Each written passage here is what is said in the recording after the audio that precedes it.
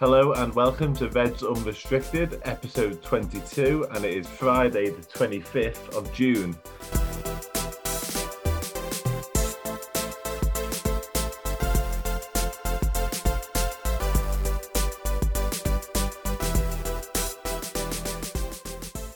This podcast is part of the Big Heads Media Podcast Network. Go to bigheadsmedia.com for more great podcasts. My name's Dan Clubb, and I'm joined as ever by co-host David Comerford. So I'm going to catch up immediately with him because we missed an episode last week. I say we missed an episode. We had a week off in the lull between, I suppose, domestic action and the Euros really kicking in. But we're back in full swing now. So Dave, how are we? And how are you enjoying the Euros? I'm good. The only disappointment is that Scotland went out. Obviously, the last time we were on, I said that was going to be supporting them, and unfortunately, their journey ended pretty early. But yeah, I'm really enjoying actually, watching the tournament and having the kind of the break. And honestly, the few weeks between the Euros and the season ramping up again, I think will be kind of welcome. Not that that's anything against the Euros, which I think are great, but it will just be nice to have a kind of a bit of downtime, I think. Well, you'd call it downtime, but I have a funny feeling that's when the transfer stuff's going to be kicking off, which is what we're going to come to a little bit later on in the episode. But first, I know, Dave, you've been speaking to Connor Williams this week, Everton fan, about the potential of Liverpool legend Rafa Benitez turning up at Goodison Park.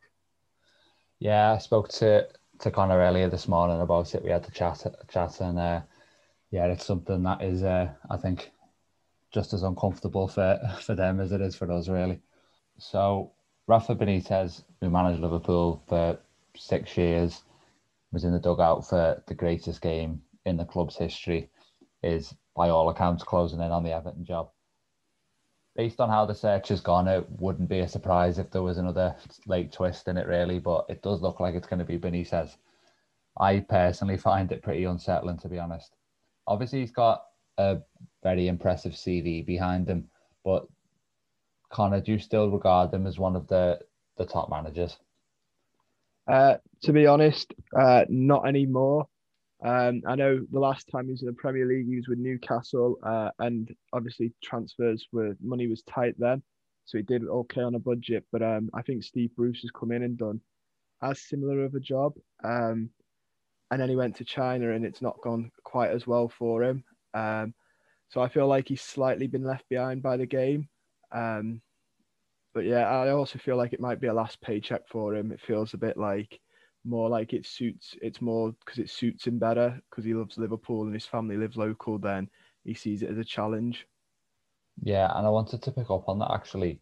Are you and kind of other Everton fans genuinely worried that Benitez isn't going to be 100% committed to the job, especially because of the bond he has with Liverpool?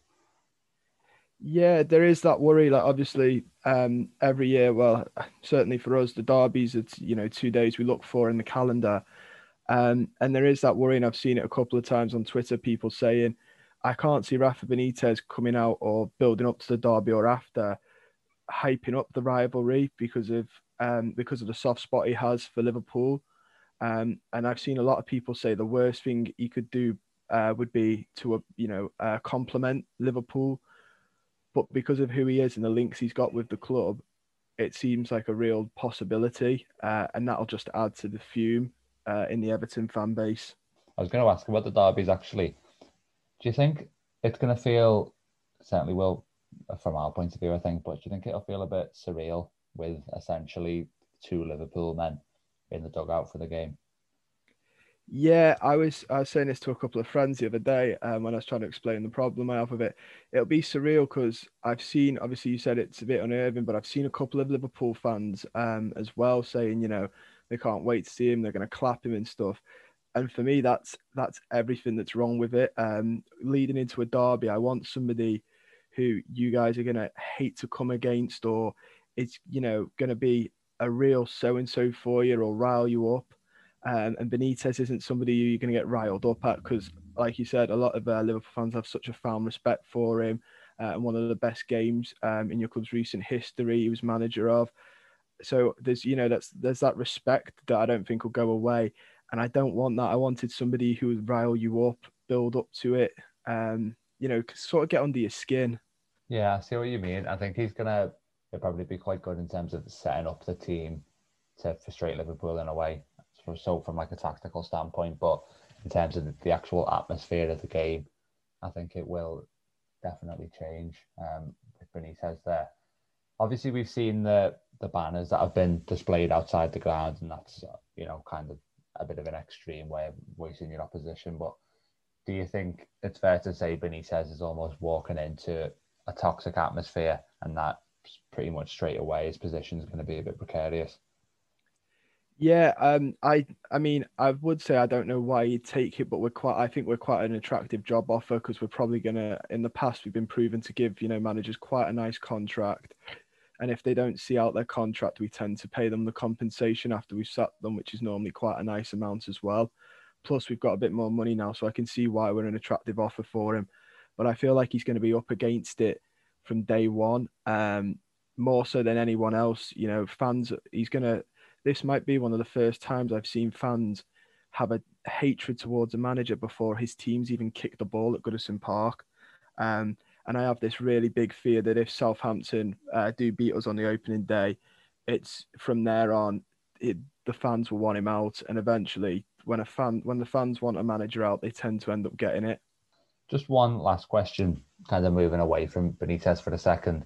At the start of this process, which was back at the start of June, wasn't it, really, when Ancelotti left, it was reported that Gerrard was one of the names under consideration. Obviously, we know now that nothing's come of that, and it never really seemed realistic. But you did have very reliable sources, obviously in touch with Everton officials, saying that he was a candidate. What was your reaction when you read that was a very slight possibility?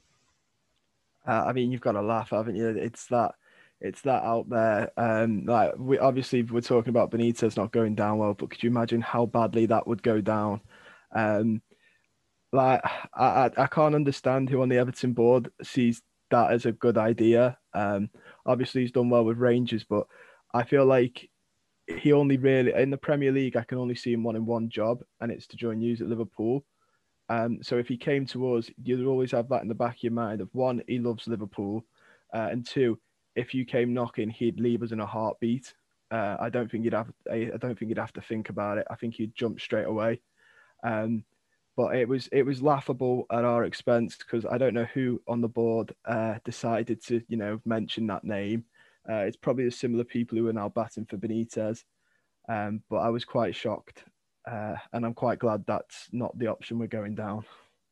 Yeah, I think honestly, even if Gerrard had gone to any other Premier League club, that alone coming up against him will be uncomfortable for us. But to have him at Everton would just be, a bit mind bending, really. But yeah, thanks very much for talking to me about this today, and hopefully he doesn't do too well, but hopefully it stays reasonably amicable, because he's a nice enough fella at least. Brilliant. And our guest this week is Joanna Durkin, an editorial assistant for This Is Anfield. Joanna, how are you? And the same question, how are you enjoying the Euros so far? Yeah, I'm doing all right. It's been interesting, the Euros. This summer, I wasn't quite into it straight off the bat, but when you have them like 3 times a day, it's quite nice to get back into the swing of football and kind of take a break from what was an exhausting Liverpool season, really. So yeah, it's been good. And I say I'm supporting England, but it's kind of tenuous. So we'll see how Tuesday pans out, though. Yeah, tenuous is a pretty accurate word to describe England's group stage, I'd say. But yeah, you mentioned 3 games a day. We're actually on one of the days with no games, and I think tomorrow there's no games as well, and then it's back into the knockout phases. But yeah, massive thanks for joining us, Joanna. We're gonna, like I said, we're gonna kind of touch on Liverpool's sort of transfer situation, which hasn't really kicked into gear as of yet. But we're gonna delve a little bit deeper into what could happen and probably what should happen, and have a general look at the season coming up and potentially who could be missing and where we need to strengthen, etc. So we'll start off with we're going to discuss what is Liverpool's biggest priority. Probably after centre back, which you've kind of already ticked with Ibrahim Konate signing, obviously. So I'll come straight back to you on this, Joanna. Do you think we need another centre half? It's probably the best place to start. But after that, we're probably looking at a Wijnaldum replacement and attacking reinforcements, I'd say. So where would you say is probably our biggest priority? On the centre back front, I think we should be well covered. Obviously last season we kind of got a red herring as to what could happen, but you have to kind of have faith that it can't possibly happen again. Obviously we'll have to balance how the three return, but I think I'm quite comfortable with Konate coming in and filling that brief. But looking to midfield and forward, it's really hard. It's like, can I sit on the fence? Because you're kind of looking like at Gini Wijnaldum. Incredible, the level of availability he had. And then same when you think about the forwards, we kind of got, well, what could have happened? Like if Mo Salah had a bad patch in the middle of the season, I really dread to think where we'd be. So you're kind of looking at, well, we want both, don't we? But instinctually, I want to say forward, just because we need another spark. The drop off again is too vast from the front four now. And then obviously if we're looking to move on Shaqiri and Origi, that just, you have to replace it. And obviously we know that we're probably going to obviously have to sell to buy, but yeah, it's got to be someone who can come on and make an impact off the bench if we're going to compete for the title again, really. Yeah, and I think the problem is, like you touched upon there, we had a look at last season in terms of what could happen when you lose key players. And I think a lot of us, myself included, are fearing that in the same aspect this season, whether it be forwards, like you touched on Salah having a bad patch, but imagine Salah or Mane or got a bad injury and was out for a long period of time, then I think we've got a serious issue moving forward if that's the case. I'll bring you in on it, Dave. Same sort of questions, really. Do you think, obviously, with Van Dijk, Gomez, and Matip coming back, we've got Konate in, you're looking at Ben Davies, potentially Nat Phillips could be leaving the club, if you believe what we're reading this week. Do you think we're still at centre-back, and where would you prioritise otherwise? Well, the first thing to say is that, ideally we get both. The reason we're having this discussion is that there's a possibility we don't if, as has been reported, incomings are contingent on sales. And it's not exactly a seller's market at the moment, is it? So it's a kind of discussion worth having in terms of, what the biggest concern is now after Konate's come in.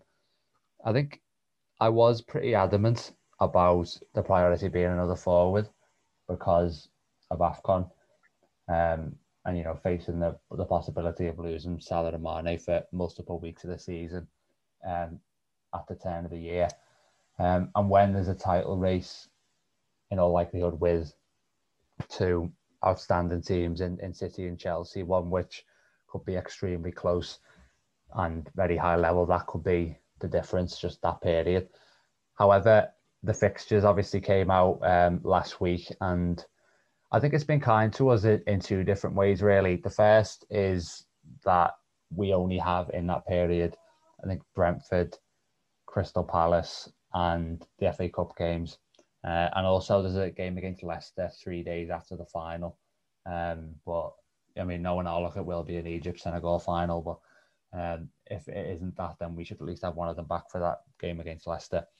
The second thing is that there's been an international break inserted at the end of January to allow some of the associations to catch up on World Cup qualifiers, which means they will miss one less game as well. So that's obviously a positive.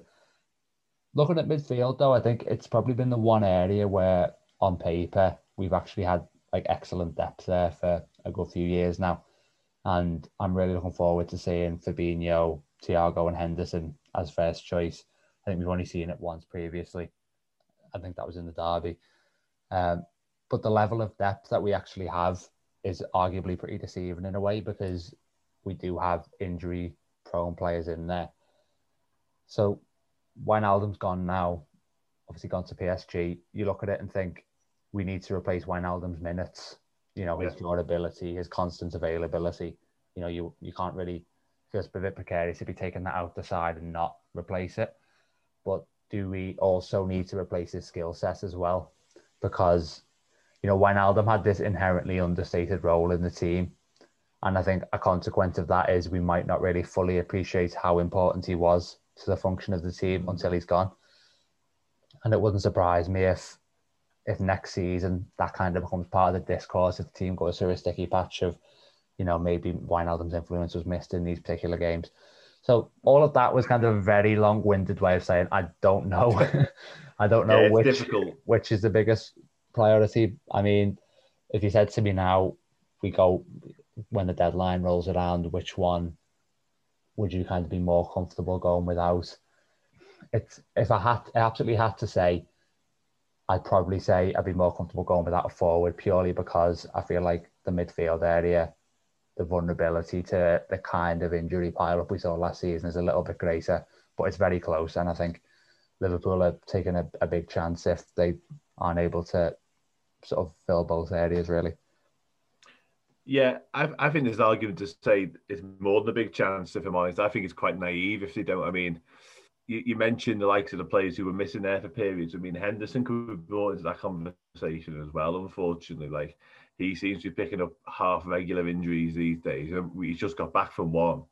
But Keita and Oxlade-Chamberlain just can't be relied upon. Like, read reports this week, and they're kind of counting on those two to play more minutes, and I just don't think you can. We've seen over the duration of their Anfield careers, you just can't.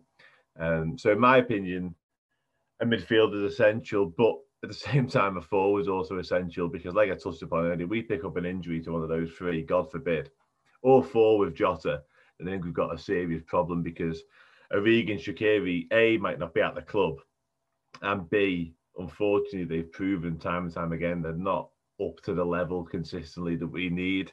I will bring Joanna back in, and I will bring Curtis Jones into discussion as well. He's kind of been touted, having played a decent role last season, as having an even more advanced role this season. Do you see him as someone who could step up to the mark a little bit? Yeah, definitely. I think he's shown in the games that he has that ball retention skill that you would be losing with Wijnaldum.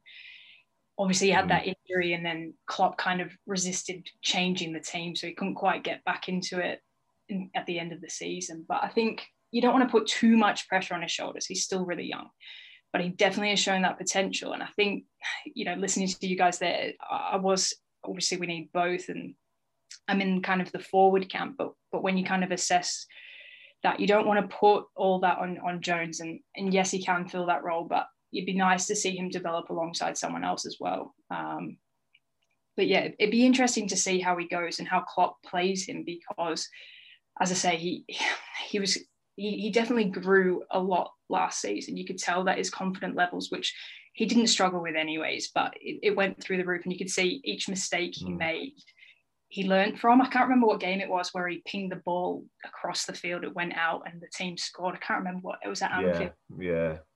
And you just went, oh, that could be like a really low moment. But I think he went on from that, and he didn't let it phase him. And that's important, again, because we will be competing for the title, and that experience will be key. So, yeah, it will be interesting to see how Klopp uses him next season for sure.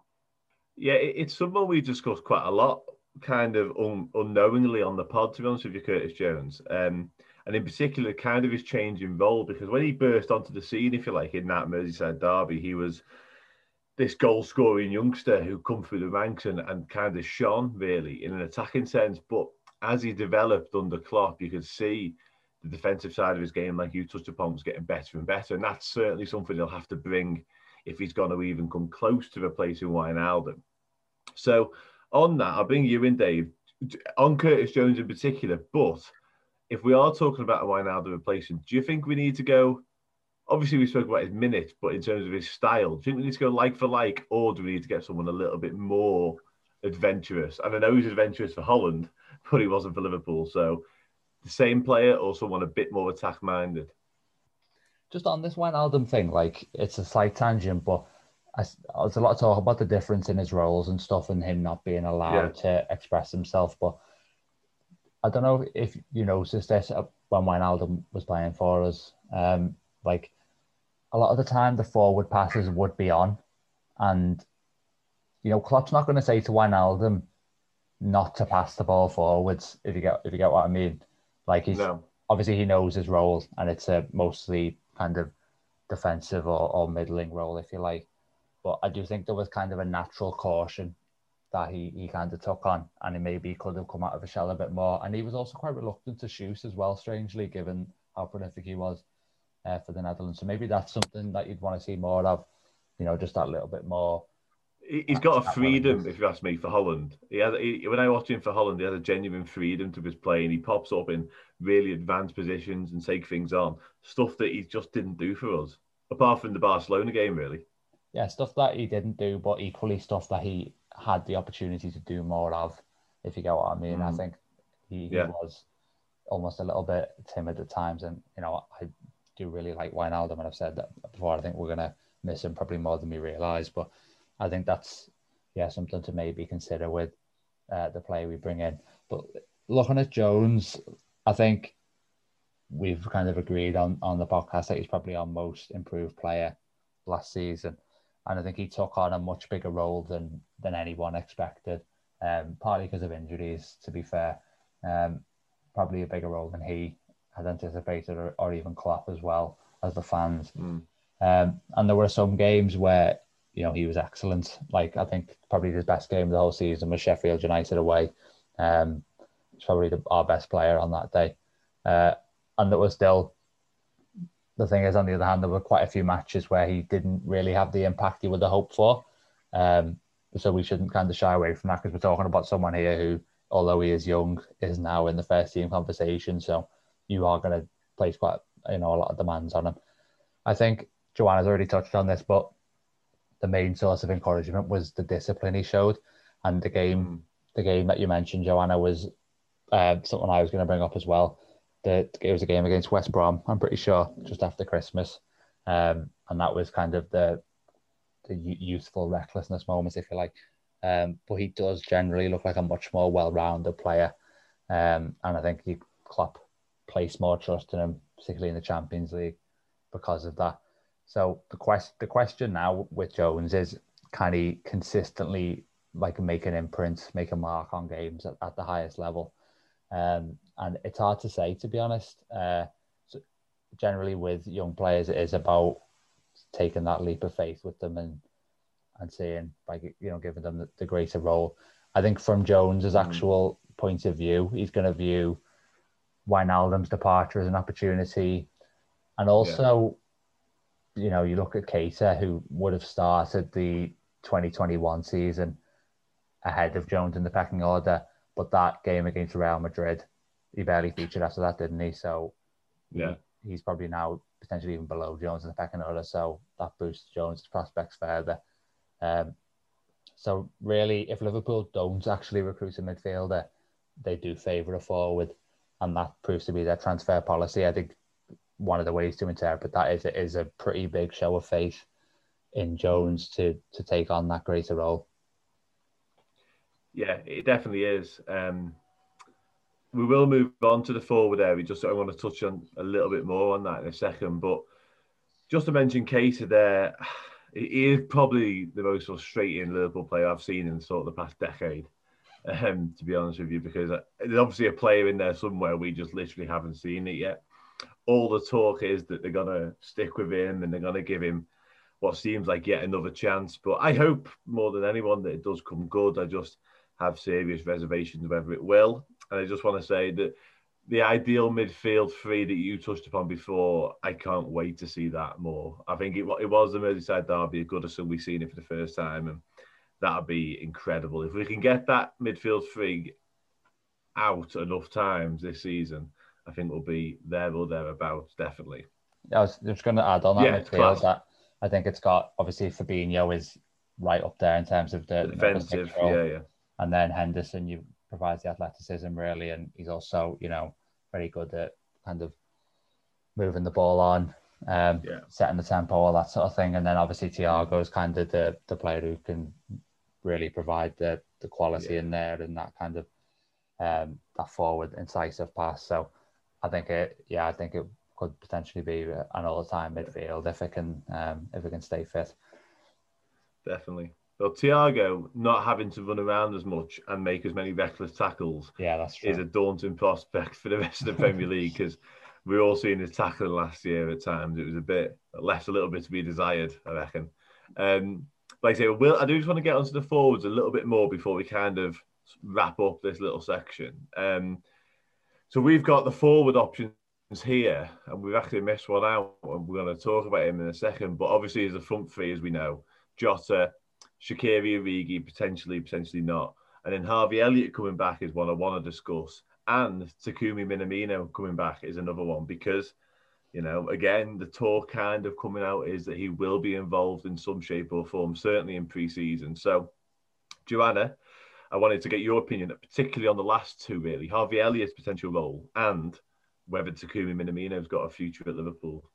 I think Elliott's shown that versatility at Blackburn to be able to play in the attacking, kind of most of the attacking roles, which is an exciting prospect.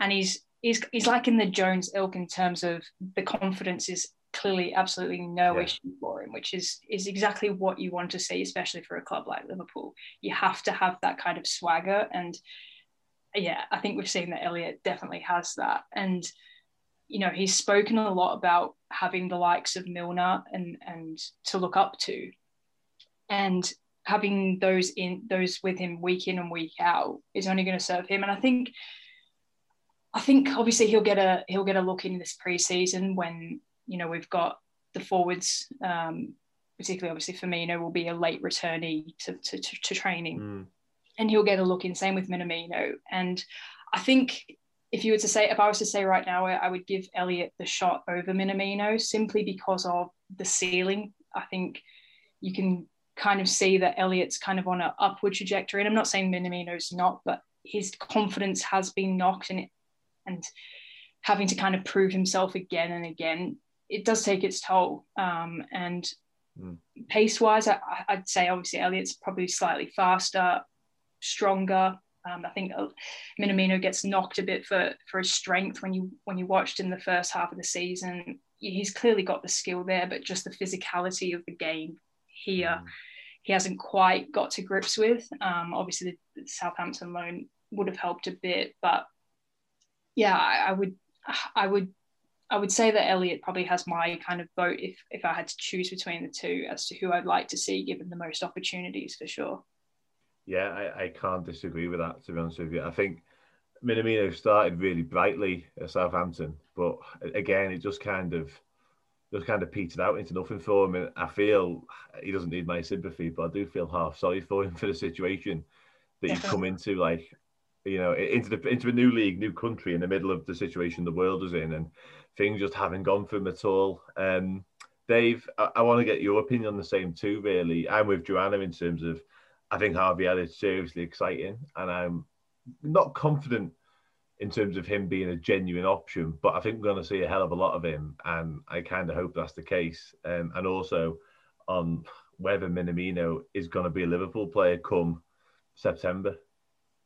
Well, you will have noticed, Dan, that on our episode plan, I've actually forgot to include his name, which is I thought that was pretty telling, to be honest. Yeah, it's pretty damning against both Minamino and me, really, to forget him. But I think it does, if I'm giving myself an excuse for that, I'm saying that does kind of reflect how that spell at Southampton did peter out.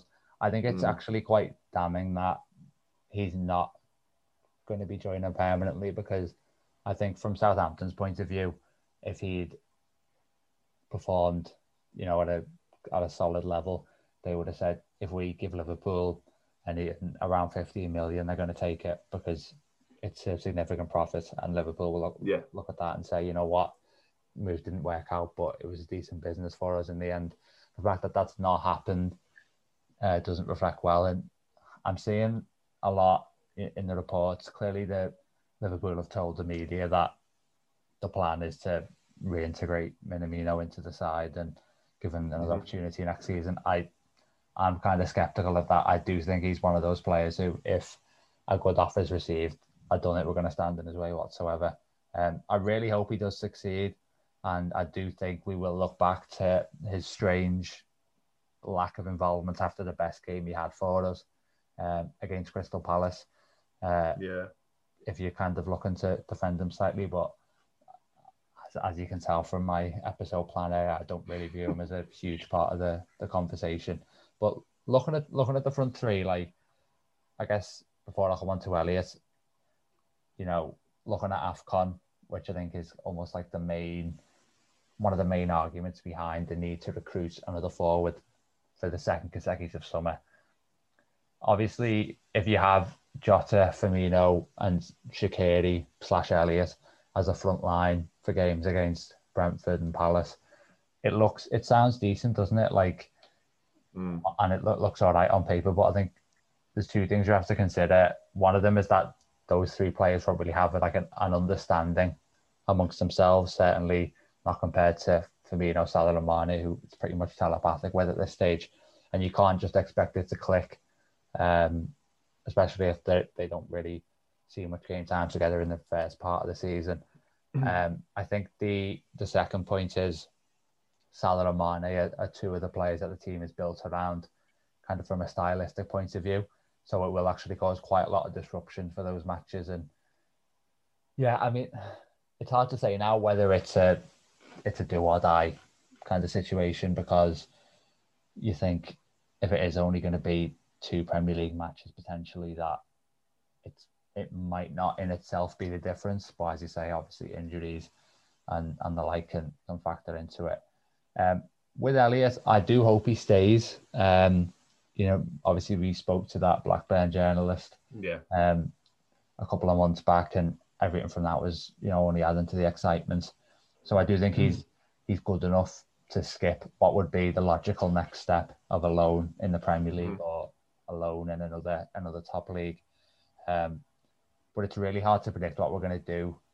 I think if there's no indication that we're trying to arrange a loan, or more so if we reject any loan offers that we do get, then that tells you that he's viewed as someone whose involvement will exceed purely run-outs in the cup. Yeah. Because from our point of view, if the plan, if that was his only realistic chance of game time, we're going to loan him out, and you'd probably say fair enough if that was the case, because keeping him and only playing them against, you know, Championship League One teams occasionally is only going to slow his development down. Whereas if you keep him and you're saying he's going to get decent minutes in the Premier League, then it's like, well, you know what, maybe a loan isn't the best option. Maybe we can fast track him a bit. So it's as I say, it's hard to predict, but I think it will be quite telling. So we'll see what the club do with that. As I say, though, I would be someone who'd be in favour of keeping him around. For me, looking at it in like the most layman terms possible, I think Elliot should be the Shaqiri replacement. I think positionally, like Joanna touched upon, Elliot can play in very similar roles to Shaqiri. And we need to sell Divock Origi and buy a much improved replacement on him. That's the most basic way I can look at the forward situation, to be honest. Obviously, keep the others around him. Minamino and probably a sell. I don't see it working for him at Liverpool, to be honest. But yeah, Elliot for Shaqiri, and then just buy a better version of Divock Origi. And I mean better. I mean better by that. I just want to round off this little section before we move on to a potential outgoing, really. And we started the section by saying, what would you prefer us to sign or otherwise? And I want to get a definitive answer from both of you before we move on. So, Joanna, what we signing? Oh God, I'm gonna lock in a forward. Okay, good. Yeah, no, I like that. Dave, I'll set it up for you to decide. I'm gonna say midfielder purely because of how kind the fixture schedule's been, and AFCON proving potentially much less disruptive than I feared it would be. Okay, well, I kind of set myself up for the answer a minute ago. Mine is a forward to replace Origi, to be honest. Ever the optimist, I just don't think we can have the injury crisis, touching all the wood available to me at the minute that we had last year. And that midfield three we spoke about, supplemented by Jones, Oxlade-Chamberlain and Keita every now and then, should be 6 centre midfielders should be enough, shouldn't it? Surely. So yeah, I'm going to say a forward. Depends how often it will actually be 6 though, and not just 4. Yeah, of course, yeah. And I'll probably kick myself for saying it if they listen to me and do buy a forward and not a midfielder. But yeah, we've got to move on now to a potential outgoing. This kind of came out of the blue, I thought, this week, to be honest with you. I think there were some like loan reports, and the noise kind of was that we were going to reject loan offers and we weren't going to sell. But Nico Williams, currently away with Wales, having a whale of a time by the looks of it. Basically, the report was this week that he wants first team football and he's not going to get it at Liverpool for obvious reasons that we'll come on to. So we're not going to stand in his way by the looks of it. For 10 million is the fee spoken about. So I want to get the early thoughts on that. I'll come to you, Joanna, straight away. 10 million for Nico Williams. Can you blame us or him? No, not at all. I think we've obviously shown a trend of bringing in the young right backs and kind of selling them on. It's kind of hard to displace Trent. I think he's missed 16 games in the last 2 seasons. And I know Klopp said last summer that you can't play him 50 odd times a year, and obviously our crisis didn't help that last year, but you can't displace him. And you can't expect a replacement to come in that's, going to be an experienced one. We're not going to spend lots of cash on a position where we've got that first team starter locked in. So you can't blame Nico for wanting that first team experience, because he clearly can see that the pathway's not going to open up anytime soon. And 10 million for him, can then go to another player that, that we've talked about in midfield or in forward. So you really can't blame him. And, following in Hoover's footsteps when he went to Wolves last year, which was also kind of like came out of the blue. But, they're young kids and they want to play. They've seen what Trent's done. They've seen what others have done. And clearly the pathways can be opened. I think it speaks volumes of Liverpool's academy, first and foremost, that, these players keep on coming through and that they're available to Klopp and they're willing to play them. But yeah, I would, if it lines up the right club for Nico, we get the money, then yeah, I'm saying, you might as well shake on it. Yeah, I can't disagree with that either, to be honest. I think he's done pretty well at times. He had his moments. I think the Brighton game away last year, gave away a penalty. He was kind of lamented a little bit for that, probably harshly, because he is a young lad. But, we'll touch on the Trent thing in a bit more detail in a second. But he's looking at that and thinking, the only way I'm getting a go here in the next decade is if Trent moves into midfield, probably. And that's just pure chance. And he just can't wait, because he's a good enough player to be playing regular first team football somewhere. So I want to get your thoughts initially on the potential move, Dave. And I know another one's come out this week about Nat Phillips as well. But Liverpool have basically kind of said what Joanna just said there in terms of not signing a replacement and instead looking to use Joe Gomez at right back, which I'm not a fan of. Or I think it's Conor Bradley, 17-year-old, recently made his debut for Northern Ireland, I believe. So yeah, your thoughts, Dave. Well, that media brief about Gomez and Bradley sounds a lot like vintage Liverpool, the kind of thing that is used to throw kind of the media off the trail. If that's genuinely our stance, I would be worried by it. Like, Gomez obviously has experience of playing full back. I think he actually started his Liverpool career there, and he's played a few more games there over the years. And he does, to be fair, get up and down the flank when he plays there. But he never really looks like he's going to impact the game in the final third, and he visibly does look out of position. And I don't know if that's just because he's, played so many games at centre back for us now, but it doesn't really look right. Milner, I think, is probably slightly more suited to a full back role, but again, I'm not sure how effective he is. Williams, I think, he's kind of a very active player, and he was taking up the right positions. We would get balls into the box, but in terms of technique, execution, and also the kind of confidence he played with, there was a huge deficit. Like, I think Williams looked a little bit, he kind of looks a little bit skittish in a way when he played. Like, he's slightly afraid to make a mistake, and you don't really want that. From a young player, you kind of want that kind of swagger about them, if you like. I can't say I know much about Bradley, to be honest. It's certainly a very good sign that he's being mentioned for such an important role already, and that obviously Northern Ireland have been impressed. But as a viable backup option, it's too soon for that, isn't it? Like, so yeah, I think if Williams was to go, we're gonna come on to this next, obviously, but I think a proper replacement will be needed. Yeah, it's a difficult one, isn't it? Because like we kind of touched upon, how do you bring someone in to basically tell them they're going to sit behind Trent for the next decade? And it's the same with Tsimikas really on the other side. Like, I know Robertson's a little bit older than Trent, so it's a slightly different situation. But how do you go about that? How do you sell it to someone? You have to be the most versatile player ever, similar to James Milner probably, who's capable of playing right back, but also fills lots of other positions. So, yeah, if you want to kind of enlighten us, David, to how you go about signing a potential backup right back. Well, what I was going to say was Joanna mentioned it actually about Hoover, and he looked really good, and I think he's looked pretty decent for Wolves as well. I remember his debut at Old Trafford; he was impressive. I think maybe now if he does go, we're starting to potentially slightly regret that, because I think he's got a great future ahead of him, versatile, and has that confidence that Williams doesn't have. So in terms of a replacement, I think it's obviously very tricky, because not only is Trent one of the first names on the team sheet, but he's also so young that there's kind of no prospect to displace him. Like if it was like a veteran, say like at Everton, you have Coleman, for example, and a young right back would say, yeah, maybe the game time's a bit limited for the next year or two, but I'm kind of the long-term option. It's not like that at Liverpool.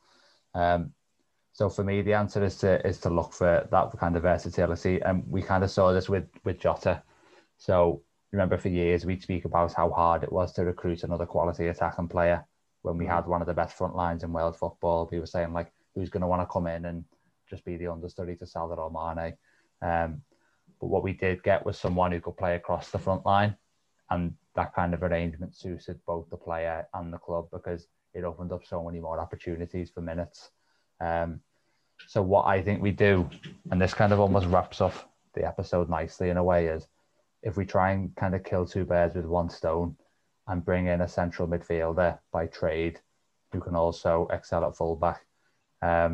Obviously, the criteria for that is going to deliver very few candidates who are actually viable, who are of the level. But think of someone, to prove that it is possible, think of someone like James Ward-Prowse. So he's a really good player, partly because he's English. I think he's going to be really expensive. I think Aston Villa found that when they put out some inquiries for him. So I couldn't necessarily see it being a move Liverpool would explore. But he's played both of those roles, like obviously central midfielder normally, but I think in the 1920 season, he did spend a decent amount of time at right back. And I think he played there at Anfield, actually. They lost 4-0, but I don't think it wasn't his fault. Mane had a field day.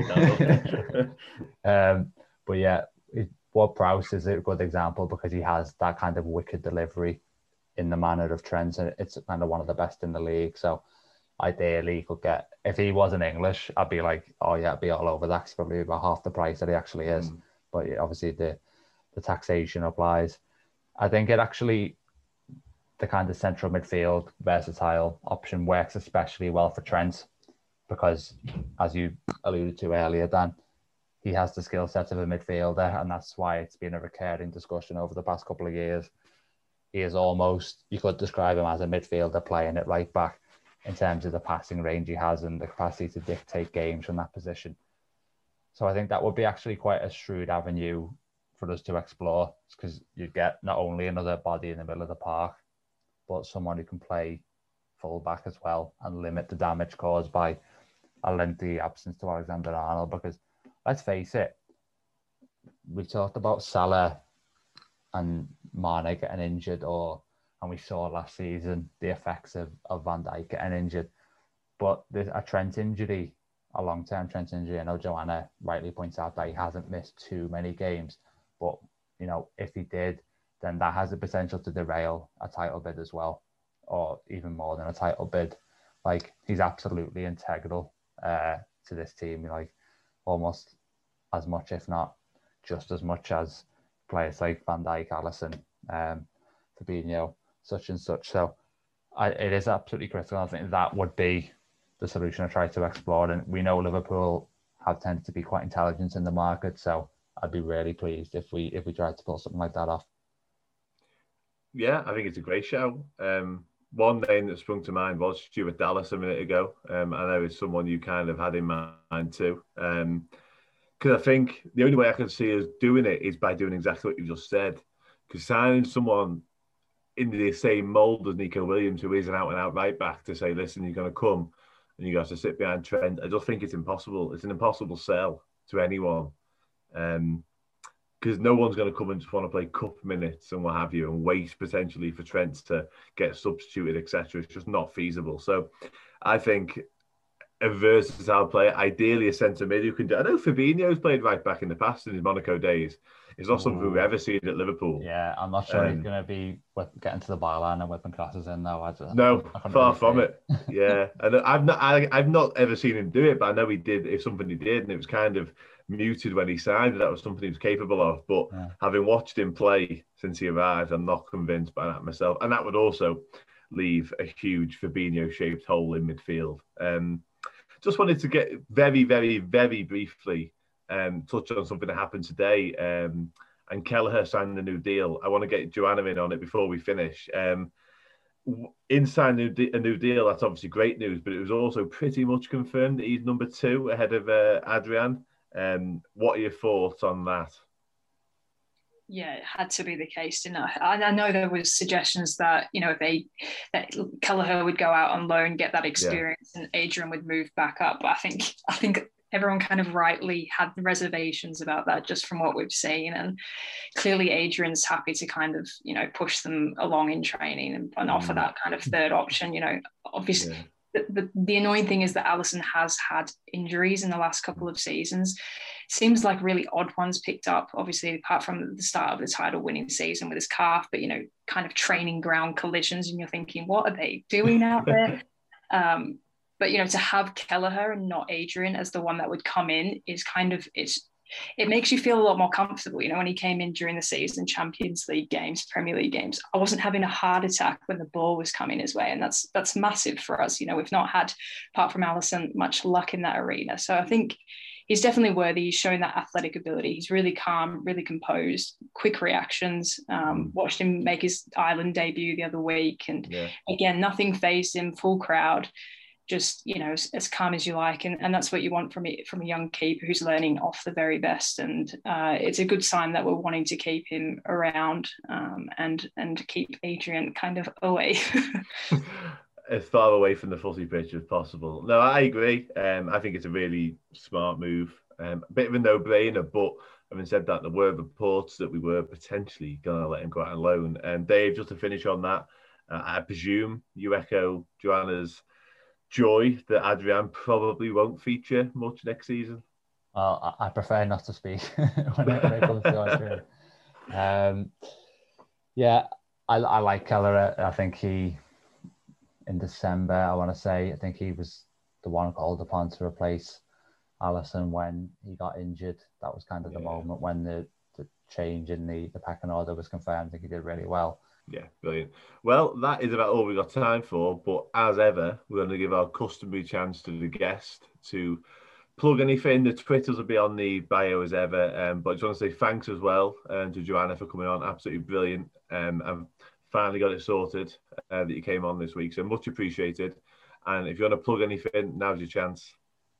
Yeah, well, firstly, thanks for having me, guys. Appreciate it. And good to have a chat about the Reds while we're away and watching the Euros and internationals. But I'll just say kind of the only thing to plug, check out This Is Anfield throughout the summer and into the season.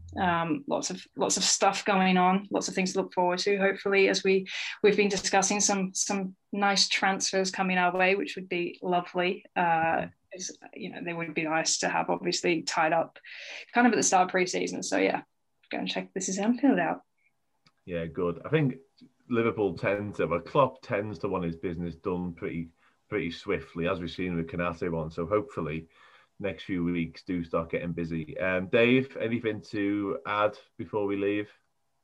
Well, I'm kind of excitedly thinking to myself that I should write a full-on article about this centre midfield right-back solution. So, I presume you've already started. Well, I'm thinking I'm going to start scribbling some notes down now after we finish, because I'm patting myself on the back for that idea, but whether it's actually possible is another thing.